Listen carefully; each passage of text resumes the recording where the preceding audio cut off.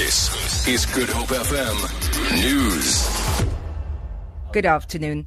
Minister in the Presidency, Radebe, says one of the gripes Cabinet has with the International Criminal Court is that it had negotiated in bad faith whether or not South Africa was obliged to arrest Sudanese President Omar al-Bashir just days before the summit of AU heads in Sandton, Johannesburg. Government has decided to review its participation in the Rome Statute of the ICC. Cabinet says it will seek meetings with the court in order to clarify a number of issues.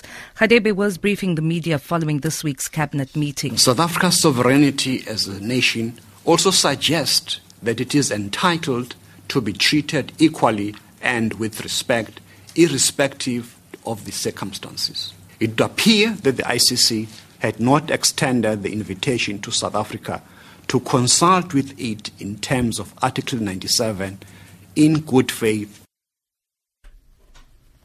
The liquidators of the company Aurora Empowerment Systems can hold the company directors liable for stripping the assets of the Pomodoze mines in Springs, Gauteng and Orkney in Northwest. This is a ruling of the High Court in Pretoria.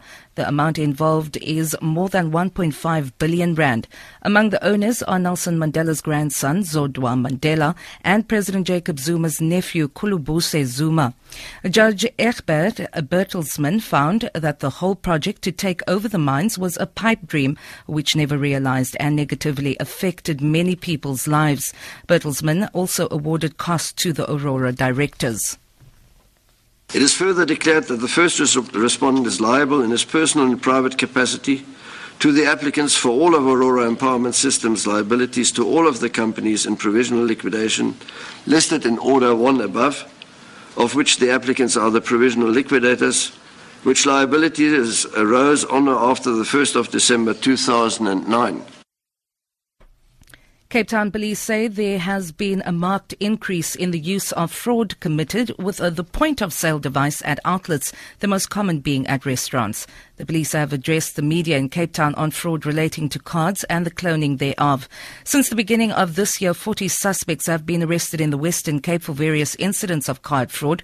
Berenice Moss reports. Hawks investigator Lieutenant Colonel Jerome Hardenberg says over the past 2 weeks, they've made 3 arrests relating to fraud committed with point-of-sale devices, 2 of which were at shopping malls in the province where they confiscated fraudulent devices.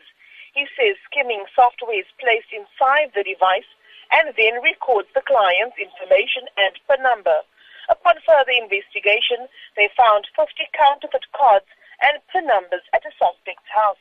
Berenice Moss, SABC News, Cape Town. The Haven Night Shelter in Cape Town says all their facilities are full to capacity. The Haven has 14 shelters in the Western Cape with a total capacity to house just over 1,000 people. 2 cold fronts this week have brought along bitterly cold and wet weather, making the life of those who live on the street near unbearable. CEO of the Haven, Hassan Khan, says they have been overrun by people seeking shelter. Consistent with past winters, we've had an increase in the number of people wishing to access the shelters. We are under tremendous strain. In the city of Cape Town, we haven't deployed our mattresses yet. By Tuesday, we'll be able to accept more persons. We're waiting for approval for deployment of mattress spaces in our dining halls. For Good Hope FM News, I'm Vanya Kluter-Collison.